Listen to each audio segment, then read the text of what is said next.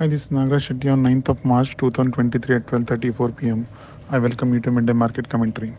After showing upside recovery from the intraday lows on Wednesday, Nifty slipped into weakness amid choppy movement so far today and is currently trading lower by 99 points. Nifty opened today with a slightly positive note and started with weakness from the higher level soon after the opening. Intraday upside recovery attempt has been failed so far and the Nifty is currently trading near the lows. The advanced signal ratio has turned into slightly positive today and the overall market breadth is muted. The broad market indices like Midcap 100 and Small Cap 100 of NSE Exchange are trading on a flat note.